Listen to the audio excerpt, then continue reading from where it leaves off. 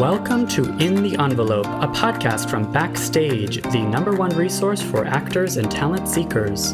I am your host, Jack Smart, awards editor at Backstage, and I'm here to guide you through every aspect of the entertainment industry with the help of some of your favorite stars. These intimate, inspirational conversations with today's most award-worthy film, television, and theater artists provide you, dear listener, advice on how to live the creative life, personal stories of success and failure alike, and maybe, just maybe, a tantalizing glimpse in the envelope.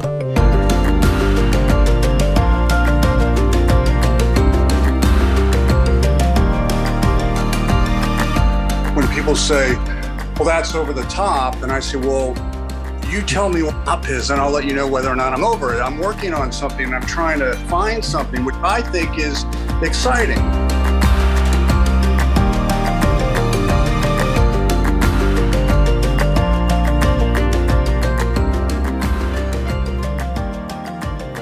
Welcome, listeners, to another episode of In the Envelope. I could not be more pleased to tell you today that today's guest of the podcast is the one and only, the iconic, the no one quite like him, Nicolas Cage. Nick Cage. It's such a treat to have him on the podcast. There's so much to get into. Nick was just nominated for a Critics' Choice Award for his work in Michael Sarnowski's film Pig, which I'm just going to go out on a limb and say is my favorite movie of the year, and that Nick gives possibly one of the best performances on film this year, which I know is really saying something, because if you are paying attention to the film industry at all, there are a lot of movies out right now. Critics' Choice just announced their nominations. The Film Independent just announced their Spirit Award nominations.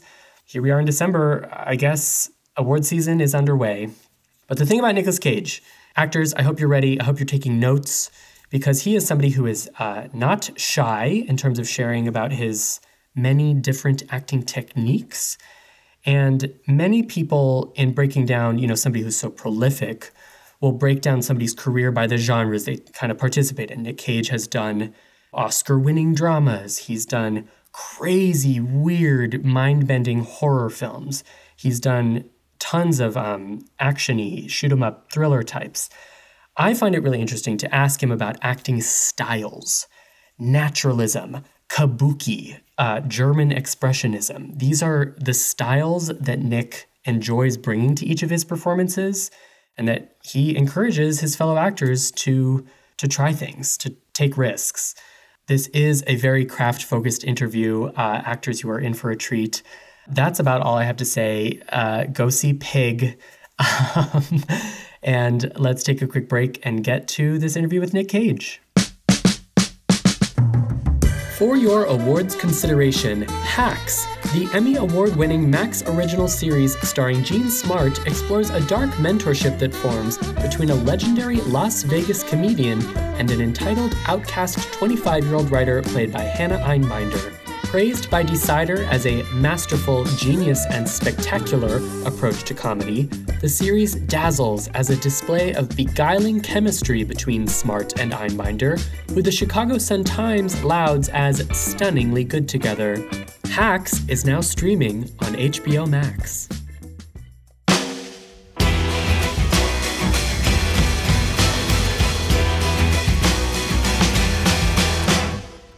Nicolas Cage is one of the most prolific and acclaimed film performers of his generation.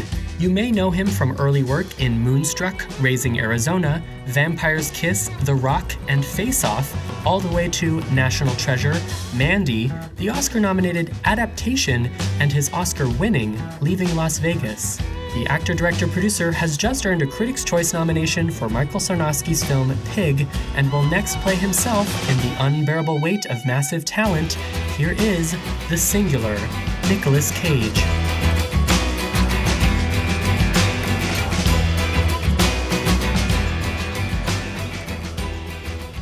Nicolas, can I call you Nick? Absolutely. Everybody else does. It's so great to talk to you. Thank you so much for taking the time. How are you today? I'm well. I'm I'm excited. There's been a nice energy around this movie and people talking about it. It's only good. I'm obsessed with it. It's completely my favorite movie of the year, Pig. That's great news. Thank you. So I'm very excited to talk to you. But we are backstage. I don't know how familiar you are with Backstage. Do you ever use Backstage for casting notices back in the day? No, I can't say that I have. What is Backstage? Great question. We are all about the craft and career advice, especially catered towards early career artists, not just actors, but creators as well. Nice. And so I know based on your interviews that you are really forthcoming about your process and the kind of craft and techniques that go into it. And so I think our listeners are going to get a lot out of that. And I do think Pig is our way in. I mean, I'd love to ask about Pig. I mean, first, well, we always start with why acting? Why did you set off on this path in the first place? Very simple. I went to the New Beverly Cinema. I was about 14, 15, and I saw a double feature actually a triple feature, On the Waterfront, Rebel Without a Cause, and East of Eden. And when I, at that very kind of tender adolescent age, saw James Dean have a nervous breakdown on camera when he was trying to give his father, played by Raymond Massey, the money that he made, putting his heart and soul into selling beans in a bean field and having it be rejected. When he was breaking down, I was breaking down in the theater. And I knew then that the power of film performance was more compelling, more profound than any other art form that I had experienced to that point. I had Beautiful. been in books. I had been interested in paintings. I had been interested in music. But that did it. I said, that's what I want to do, because that communicated to me. I want to communicate that. Wonderful. And I have to ask about carving a career path. I feel like for anyone who is in the industry for more than a couple years, and you've got a couple decades. It's been 43. It's going to be 44 years next. 44 years. 40. I started when I was 15. I'm going to be 50. Incredible. Yeah. How do you decide? Like, I mean, looking back, maybe when you were 14, like, how do you decide what to say yes to? What is your advice for early career actors for carving that path?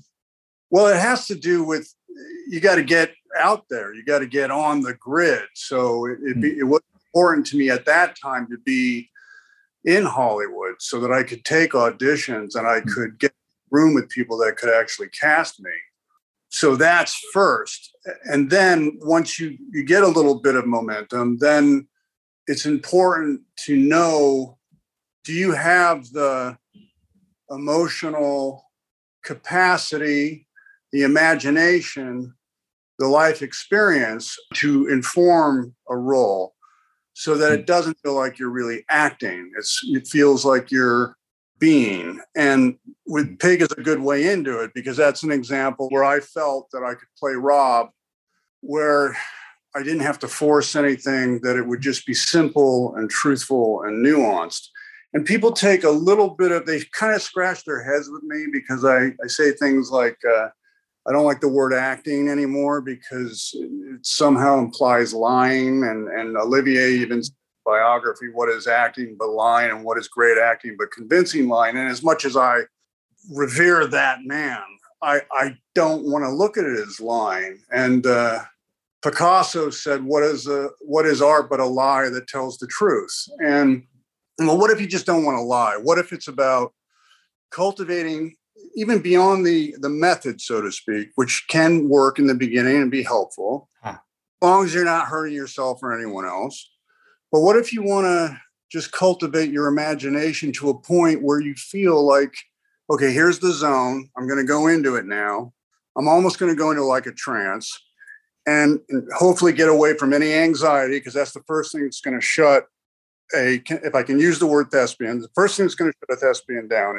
So you got to be relaxed and then be open to your dreams, be open to, read poetry out loud. So you get comfortable with the sound of your voice, get comfortable with your connection to words, and recall your past memories. What have you been through that you can almost like be a little time machine with yourself and go back and go into it or inform the lines with that memory, like sense memory, Yeah, the life experience part. Yeah. Yeah. And the imagination part. So how can you augment your imagination? Watch a lot of movies, movies that will inspire you. And then also read a lot of books. And then that stimulates, or go to places that make you feel something. And that's just always exercising your imagination, and work as much as you can. I know that's something that's not looked very well upon, especially in Hollywood. Oh, he makes too many movies, or he works too much, but that's practicing. Good or bad, fall on your face or stand up, but get so in tune with your instrument that you know it so well that you know when it's working or when it isn't working. Right. Which can only come from experience. Yeah. And that's important. Yeah. Are there things that you do every time for every different role to prepare? Well, there's two things I do every time, and it's the micro and it's the macro. Okay. The micro is every time I check and see if there's something in my life experience that is applicable, and go inward, go into the micro and really try to find that emotional content. Now, if you can't, then don't give up. First of all, when you go to bed, ask for a dream, and maybe very often a gift comes to you, and then you wake up and you go, I know how to play it. Cool. Third, in the macro, be open to current events. Read the newspaper. I was doing a little movie called Joe, and I didn't know how to find the emotional content in the scene in the bar. And I'm trying to protect this young man played by Ty Sheridan, and someone is essentially commenting about this kid in a way that's very offensive, and I'm becoming very, very protective. And at that time, I was like, I'm not sure where to get this from, and there had been a horrible story in the newspaper.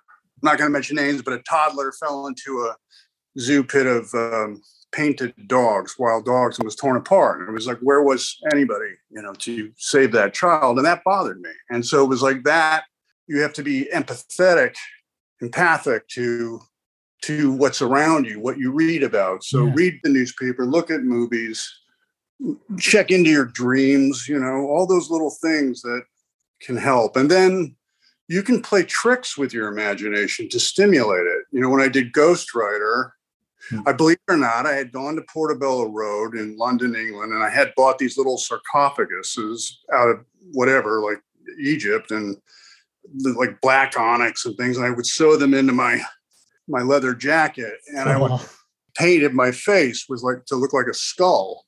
So, and that's how I showed up on set every day. And little trinkets were kind of like helping me believe that I was this spirit vengeance. And the fact that when people looked at me on set, I looked like that, and I could see fear. That's fascinating. I'm super interested in this idea of being maybe in opposition to doing, because it sounds like for you are first and foremost, you're starting from a place of being. So does the behavior come out of that? Is it safe to call it an inside out approach? I think it is. And I also think it can go both ways, that you can start outside and that helps you get to the inside, and then it can go back to inside out again. Yeah. You need to know, start when you read your script, start with a graph. Okay, this scene works here. My movements will be like this. When I did Matchstick Men, I knew that I was going to add a Tourette's element to the OCD condition of the character, and Ridley was okay with that. But I knew that I had to graph that like a dance. Well, he's going to twitch his eye here and do that there. He's going to blurt something out there. And then he's going to calm down. He's going to, at the very end, I want him to twitch his eye when he's putting his face to the stomach and he has a baby. So he's not fully out of the condition. But it's all design. Once you get the design down, once you know what you're sculpting, you sketch your sculpture, then don't waste it. Don't want to leave it in the locker room. But then you start getting ready to, and this comes from practice, you're getting ready to open your instrument to the emotional content. And you can always say thank you after you get it. But know that, like when I did Mandy, Panos was like, okay, you got this scene you're going to do in the bathroom. and you're gonna have a nervous breakdown in the bathroom. You're gonna start pounding vodka back, and we're doing it in 5 hours, Nick. So I know I'm gonna have to go there. So and then you surf. Is it there? Is it there? Okay, it's there. Let it go. Breathe. Let it go. Is it there? Okay, we're an hour out, Nick. Okay, is it there? And it's there. Leave it. Leave it. Leave it. Leave it. Pace. Pace. Pace. Now we're 2 minutes out. Action. You let it go, and that's like being in control while allowing yourself to be out of control. Yes, it's like drifting in a race car. You guys, okay, now we're drifting, we're out. I'm going to be able to get it back. And that comes with practice. Yeah. That idea of, especially the inspiration informs you subconsciously so that you're not pinpointing exact inspiration sometimes when you're in that moment. It's more like it's bubbling up in you implicitly, right? You can learn your own instrument so well, what works for you so well, that you can actually put a photograph in your pocket and look at it from time to time, or you can write a poem or a note to someone that you miss and put that in your pocket, and you come back to it, and just little things that can help you be. I like that you said be, Yeah, and of course that also it really beautifully answers the question of like you're definitely not doing the exact same things every time. That would be impossible. But I guess this goes back to I got to ask about the more career side of things, because you just said this idea of like knowing yourself and knowing your instrument. Does that then lead you to think about getting pigeonholed? Do you think about pushing your image in other directions? No, I think about, one thing I want to clarify, you can do it the same every time in terms of what you've graphed out. Your moves can be the same. Your vocalizations can be the same. But the emotional content behind it, that change. But when I work, I don't like to go past 1 or 2 takes. And in Pig, we didn't go past 1 or 2 takes. That was it. So I think you can blow the magic out.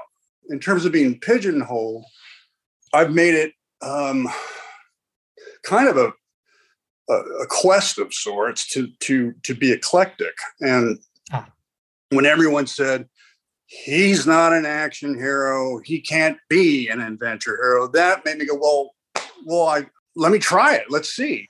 And when I did Pig, I had developed other styles of film performance where I graphed out something more operatic, or what some people like to call over the top, which for me was more of a Western kabuki by design approach to film performance. I knew, okay, I'd done that. I need to remind myself, and perhaps some folks in the film community, that I can also do something very quiet and naturalistic. Yeah. I remember an early conversation I had with my dad, who was a brilliant thinker and an artist and an educator. And I was a child. I was so confused by Picasso. And why is he drawing these paintings? With people with 2 eyes on the side of the face. That doesn't look real. I could draw that. And he was like, I said, well, can he paint naturally? And he goes, of course he broke free, Nicholas. And so I had gone to this path of art synchronicity, where like what you can do in one art form, maybe you can do in another. Like there's a synchronicity there. Why not with film performance? And it was my aunt, Talia Shire, and she said naturalism is a style. So I thought, okay, let's take these risks. And I got slammed a lot for it. We all know that. But then I also got really lucky that there were some filmmakers that said, all right, let's try it. Let's go. And if I hadn't had those people, it never would have happened, Yeah. So my point is, I didn't think I'd get pigeonholed because I was going to keep it uncertain and eclectic. So cool. And that's as close to is that an artistic mission statement? Yes. Which changes over time? Well, yeah, I think it's just, you got to stay interested. And, the older you become, the easier it is to lose interest. And I don't want to lose interest. So I want to stay challenged. And I want to keep designing and reimagining. I asked David Bowie once, how did you keep doing this? You kept changing, because I just never got comfortable. I never got comfortable with anything I was doing ever. Yeah. And to me, wow, that was kind of a beautiful concept and advice. Yeah, you don't want to be comfortable because that leads to like laziness and lackadaisical. Yeah, to stay curious. Yeah. You mentioned naturalistic and then also this kabuki expressionistic thing. I feel like a lot of people break down your career in terms of genre, which I guess makes sense, but are you interested in what are these different styles of acting in addition to those two? Like, is that how you think of it? Like, I would like to dabble in this maybe more obscure style of acting. Yes. And it's like when people say, well, that's over the top. And I say, well, you tell me what up is, and I'll let you know whether or not I'm over it. I'm working on something and I'm trying to find something which I think is exciting. And that's a good example of why independent cinema needs to stay forever in the picture. Right. The best comparison about how it's almost like a laboratory where you can play and experiment and there's not too much money involved where people are going to get mad at you. When I did Vampire's Kiss, I was very interested in the Peter Lowe character as a man who was losing his mind, and therefore I could channel German expressionistic performance, put that into the movie. To help with these dreams in film performance, it's really good to find characters that are either they have a drug addiction or they're dabbling in the supernatural or they're crazy. And then you can really play with size and you could say to them, well, I've seen people do that. Okay, that's happened. I know you think it's over the top, but it has happened. So my point is, when I dabbled with that kind of expressionistic style in Vampire's Kiss, I was able to see what worked and what didn't work. And I could apply that to Face Off, and man, did it work. And then people dug it. They felt it. And the other thing that I would say is that you can go as big as you want. You can go as big as you want, as long as it's honest, as long as you're still putting the emotional content behind it. You know, there's an actor who's probably about the best that I've seen in recent years. And he's my friend. And he's not only an actor, he's the total filmmaker. I mean, he stars, writes, produces, directs, and his name is Jim Cummings. And man, this guy, not only is he, a really, he's a movie star looking dude. He's handsome. He reminds me of like a young Anthony Perkins. He's not afraid to go completely off the rails on the camera and huge, but it works because it's informed. It's honest. It's larger than life, but it could happen. And he makes it honest with his emotional content. Yeah, I think it's such a great point. It's been said on this podcast before, sort of in another way of like, take big risks and see what works. Especially, I think it's a great point too, like indie film, these kind of off the wall, less mainstream stories are the way to experiment and then take what works into your next gig, right? Looking for your next gig even. Exactly. Or not only take big risks, but stand up for your dreams, your artistic dreams. Don't chicken out. Maybe you'll fall on your face. Maybe you'll get fired. Try not to get fired. You want to keep your career going, but it's a good idea to talk to the director first about what you'd like to do with it, and then try it. And then if it doesn't work on set, then modify it and be a collaborative person. You got to work with people. Film is a collaborative process. For your awards consideration, the HBO original series The White Lotus is a sharp social satire following the exploits of hotel guests and employees at an exclusive Hawaiian resort over the span of one highly transformative week. Praised by IndieWire for its ensemble showcase with unforgettable performances and masterfully built characters, The White Lotus is now streaming on HBO Max. Don't miss what Vanity Fair calls a new TV obsession. I wanted to ask too about a relationship with, I guess, anyone on set, but in particular, it is a director. I just think of you as someone who must have a definition of the ideal relationship between an actor and a director. Yeah. Well, in my opinion, the best directors are the ones who don't fix what isn't broken, and the ones faith in their actors, and the ones who have a clear vision of what it is that they want so the actor can facilitate their vision. A director is someone, I think a good director rather, is someone who who encourages and loves their actor and embraces their talent and knows who to cast before they cast that person. So the relationship is smooth and hopefully conscientious of the time.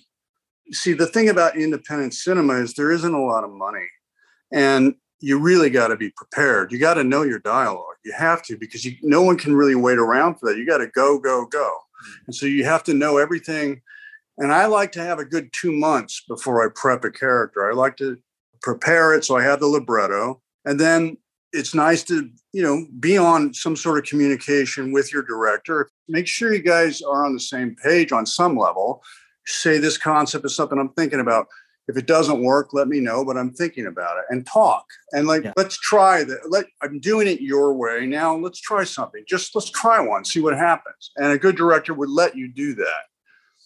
Panos Cosmatos, when I did Mandy, we had that kind of relationship where we were texting, and I had this idea about Bruce Lee in Enter the Dragon. He did this thing where he went and broke someone's neck, and then the camera comes in, he's makes that face. And I thought, we got to do that in this movie. Let's try to set up that shot. And we did. And it went over like gangbusters in the audience. They had so much fun, for that kind of movie. Totally. It is meeting you're there to execute the director's vision, but you're also, it sounds like, really bringing your own ideas to the table. Trying to, yeah. When I did Raising Arizona with the Coens, I went in and I read for them, 15, 16 times.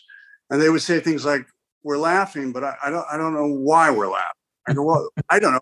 Connecting to your script this way, it makes me laugh too." And then we started shooting. I was very young, and I think Joel one day took me aside and just said, "I just want to tell you who I could have cast. I could have cast Kevin Costner. I could have cast." And I just said finally, "Then why did you hire me? I thought you hired me for my instincts." And that ended that conversation. And then we got on, and everything went smoothly after that. Yeah, it's you've really run the gamut of directors. And I guess this brings us back to Pig, because you've worked with directors for the first time on their directorial debuts before, right? Yeah. What is that relationship like with a, can I say, veteran, actor with a first-time director?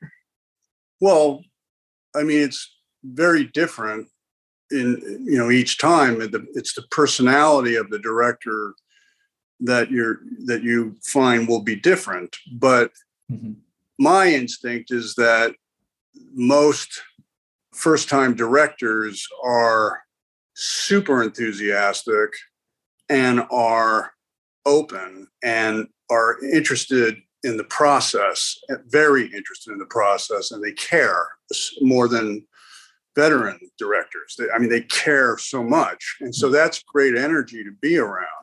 But Michael, I call him Archangel Michael, because I knew after the studios weren't inviting me anymore, and frankly, I had kind of lost interest, that it would take a young filmmaker who had seen a couple of my movies growing up or something, and that person would rediscover me. I never lost faith in that. And then he shows up in the form of Michael Sarnoski. So I call him Archangel because he did, along with my own idea of Rob, reinvent this together. We reinvented this presentation or this style of film performance, for me anyway.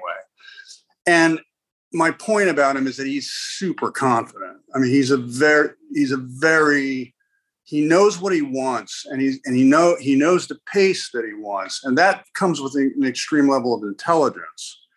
So his attitude was like, he didn't need to do more than one or two takes. We knew when we had it, and we could keep moving. But there are things in the movie that many people wanted to change. Oh, we want him to get some revenge. The pig has got to stay alive. And he was like, no. That's not what we're doing. And he never backed down. And that's, he wasn't interested in violence. He wasn't interested in the John Wick thing. He maybe played a little bit with that in a way he was not entirely conscious of. Yeah. The character goes this way and then he goes that way. Oh, we're in a fight club. But ultimately, it's a movie about love and loss. It's not a violent movie. And he he never backed down from his vision. So it was his confidence and enthusiasm that I think makes the movie work. And Vanessa's too. I mean, she wrote it with him, and she was there the whole time. Yeah, that sounds rare, the idea of not caving into any outside pressures and kind of hanging on to that vision. Yeah. It's also got me thinking, like, you and I guess him in this case, do you have to think about what you are known for?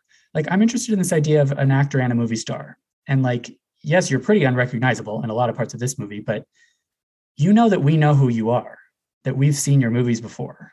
How much does that factor into the conception or the execution of a new character?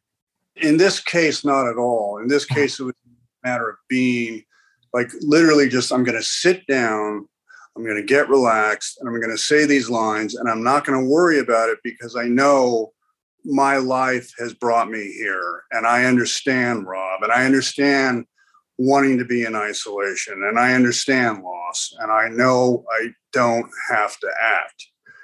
Your point about actor, movie star, that's an interesting point. It's something I think about a lot.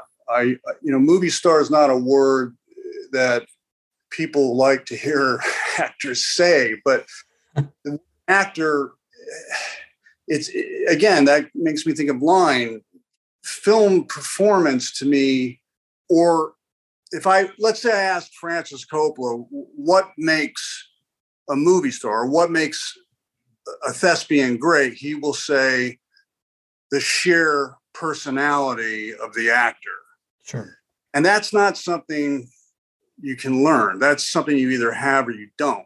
And I can say, I know that there can be young actors, young thespians who can really do great craft, but I can't say for sure you're going to be a movie star. I mean, that's a whole other, it's a kind of thing that happens very rarely, where there's a personality that seems to connect in a very large way with a large group of people. And that's something I can't even begin to explain. Yeah. And maybe that's why it's a little icky, because it is a little bit less equitable. Like it is a little bit more like you either got it or you don't when it comes to that kind of like charisma. I mean, that doesn't mean you can't have it. That means maybe you should find out, but don't stop, Yeah. Again, going back to what you said about like knowing what works for you, go figure out what your strengths are on camera. Yeah, that's true. We'll leave the movie star out of it, and we'll just stick with the thespian or the film performer. I mean, I like this idea of film performance as its own, like you said right off the bat about James Dean, like film performance as an art form. That's a great way of thinking about it. Yeah. Okay. Well, James Dean, film performance for me is an art form. The reason why James Dean, and this might help answer the question about movie star. I hesitate to go back to that, but let's go back to that.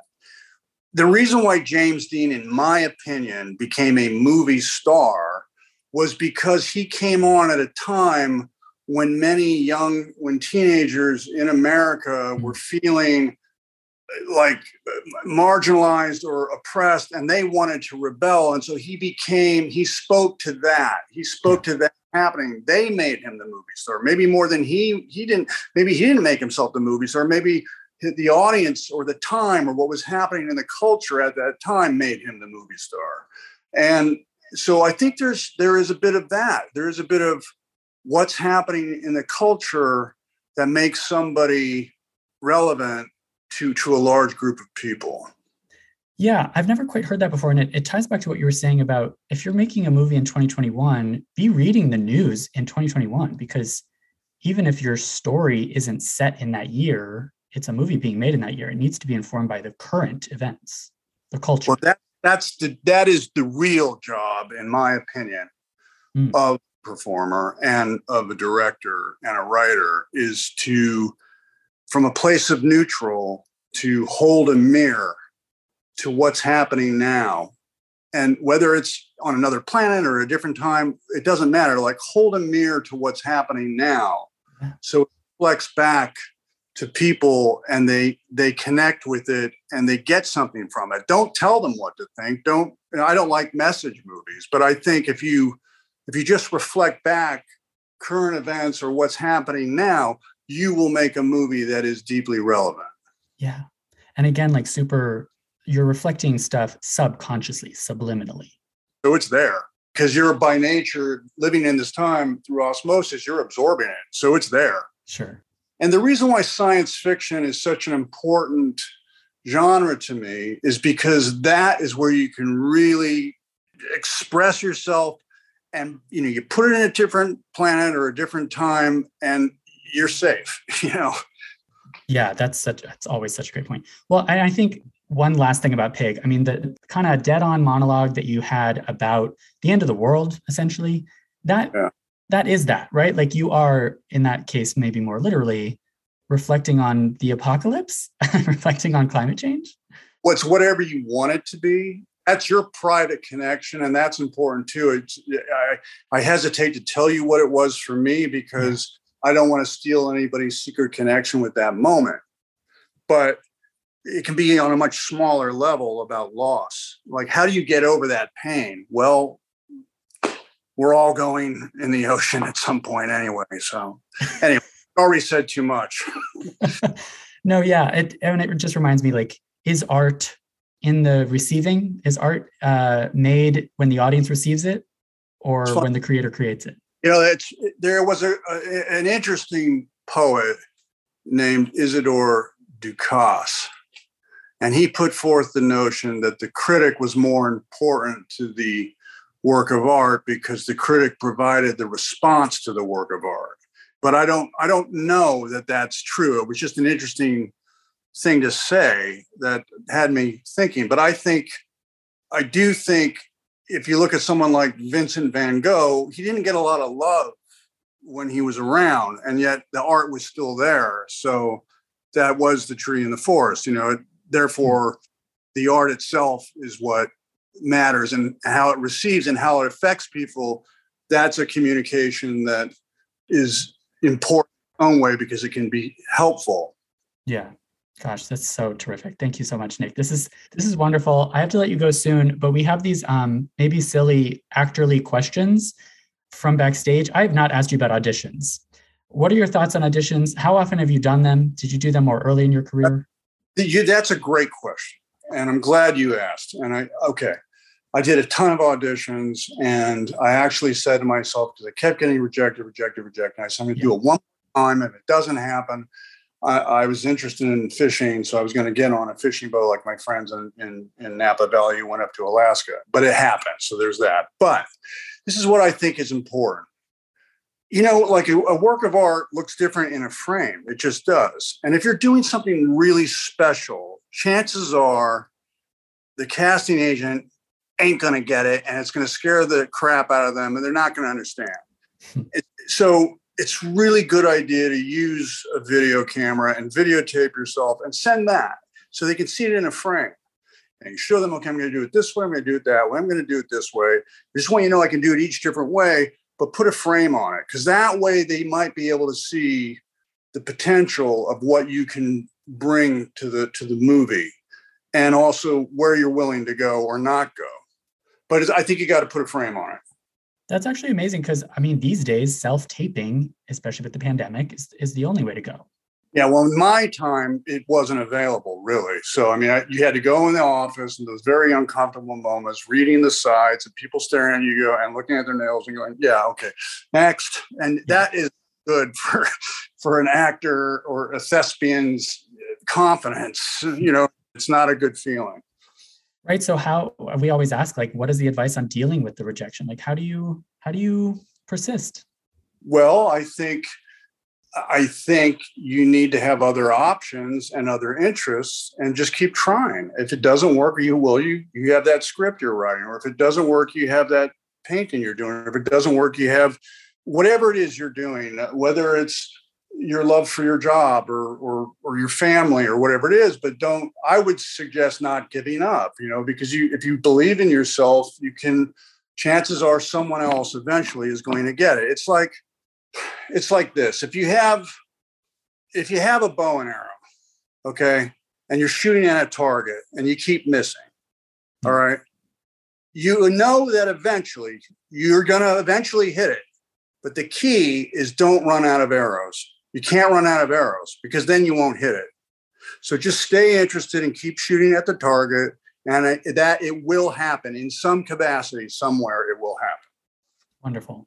Do you have like a worst audition horror story?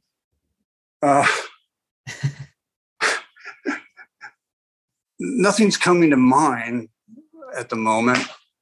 We also ask about like crazy things that you've done to get a role. And I know I've heard those. I know you have those stories. And in fact, leaving Las Vegas, the depths that you went to learn how to play alcoholic count as going above and beyond for a role, right? You mean like recording myself drunk? Yeah. And didn't you hire a friend? Yeah. Tony is a friend of the family who is a poet and a drunk. And he was with me the whole time. Wow. I would watch him getting drunk. And my God, some of the things that would come out of his mouth when he was drunk. And I just put it all in the movie. I mean, all that stuff like, do not kick the bar, you lean into the bar, because it's not vino veritas, it's en vino. And I just put it all in the movie. And he would like give me thoughts about alcohol, drinking, and what it's like you're reaching for a hook and you can't grab it and you're falling. And he was a huge asset to Ben Sanderson. Wow. Yeah. I mean, that just speaks to that thing of like, you are trying different techniques. You're making up your own acting techniques and seeing what works. Well, thank you. And I think that keeps it interesting, that keeps it exciting. And it's great if you can find somebody in the macro that can help you get to the micro again, to your performance. We'll take it, copy it, put it in the movie, you get ideas. There's this move I want to do that I saw some guy do on the street in a car, and I've been wanting to find a movie to do, and I don't know how to do it, but he was obviously really in a rush and he was not happy, and he was driving and he got to a red light and he put it all the way back and he put his hand over his head like this, like he was exhausted, like when is the light going to change? Then he put the seat back up and drove away. That to me, I got to put that in a movie, and I don't know where yet, but that spoke volumes to me. It's okay, this guy's really got to get somewhere. I don't know him, I don't know his name, but that did happen. That's amazing. Talk about styles of acting. Like styles of acting can come straight from the street, just straight from reality. Promise you that someone's going to say, well, that's over the top. That wouldn't happen, but it did happen. Okay.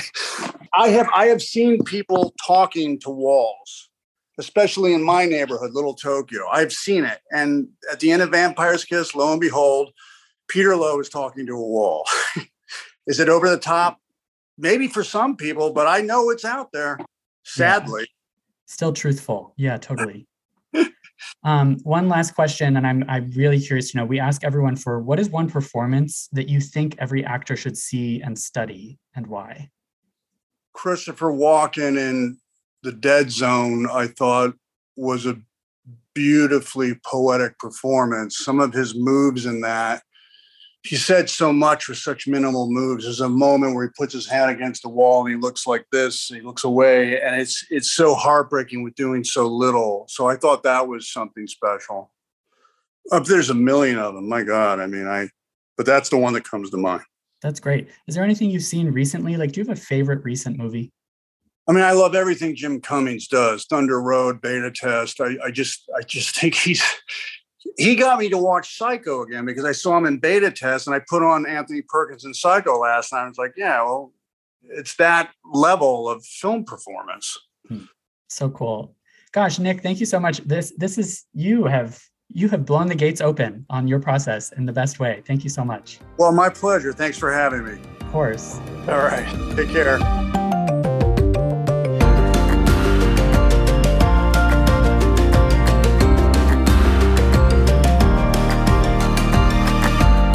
In the Envelope is recorded at Lotus Productions and Hyperbolic Audio in New York City, and Soundbox LA, Mark Grouse Studios, and Buzzies in Los Angeles. Thanks as always to our producer extraordinaire, Jamie Muffett, and to the team at Backstage, Samantha Sherlock, Mark Stinson, Caitlin Watkins, and of course, Casey Howe. Visit Backstage.com, and don't forget, you can subscribe to Backstage by using the code ENVELOPE at checkout for a free trial. That's right, 100% free. For more exclusive content, join us on Facebook and Twitter at In The Envelope, and subscribe, share, and leave a comment. Who would you like us to interview next? Thanks for tuning in. We'll see you next time for another glimpse in the envelope.